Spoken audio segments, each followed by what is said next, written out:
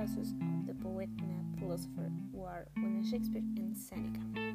We start to be talking about William Shakespeare. He was an English playwright, poet, and actor, sometimes known as the Bard of Avon or simply the Bard.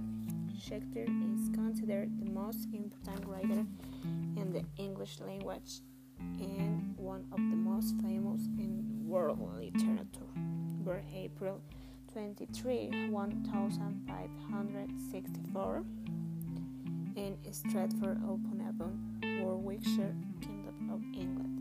Some of his best-known works by William Shakespeare are Hamlet, Romeo y Julieta, Othello, Julio César y Ricardo II.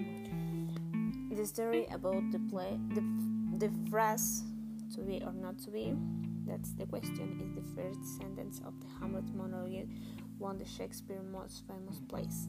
It is a first sentence. The writer starts at the bat of how to face life and destiny, avoiding the temptation of easy ways of it, accepting a reality at ease. The monologue is one of the most famous in the world and is known to be a compendium of the feelings of the human being when they enter a stage in which he requires making decisions but doubts his abilities. It is one of the solaces with the greatest possible interpretations, which is why it has become a classic in literature. Now let's talk about Seneca. His birth name was Lucio Annea Seneca. He was a Roman philosopher, politician, orator, and greater known for his works of a moral character. His most recognized works by Seneca are Medea, Octavia, Edipo, Phaedra, Agamemnon. There is a very recognizing phrase of Seneca that says, "It is a quality rather than quantity that matters."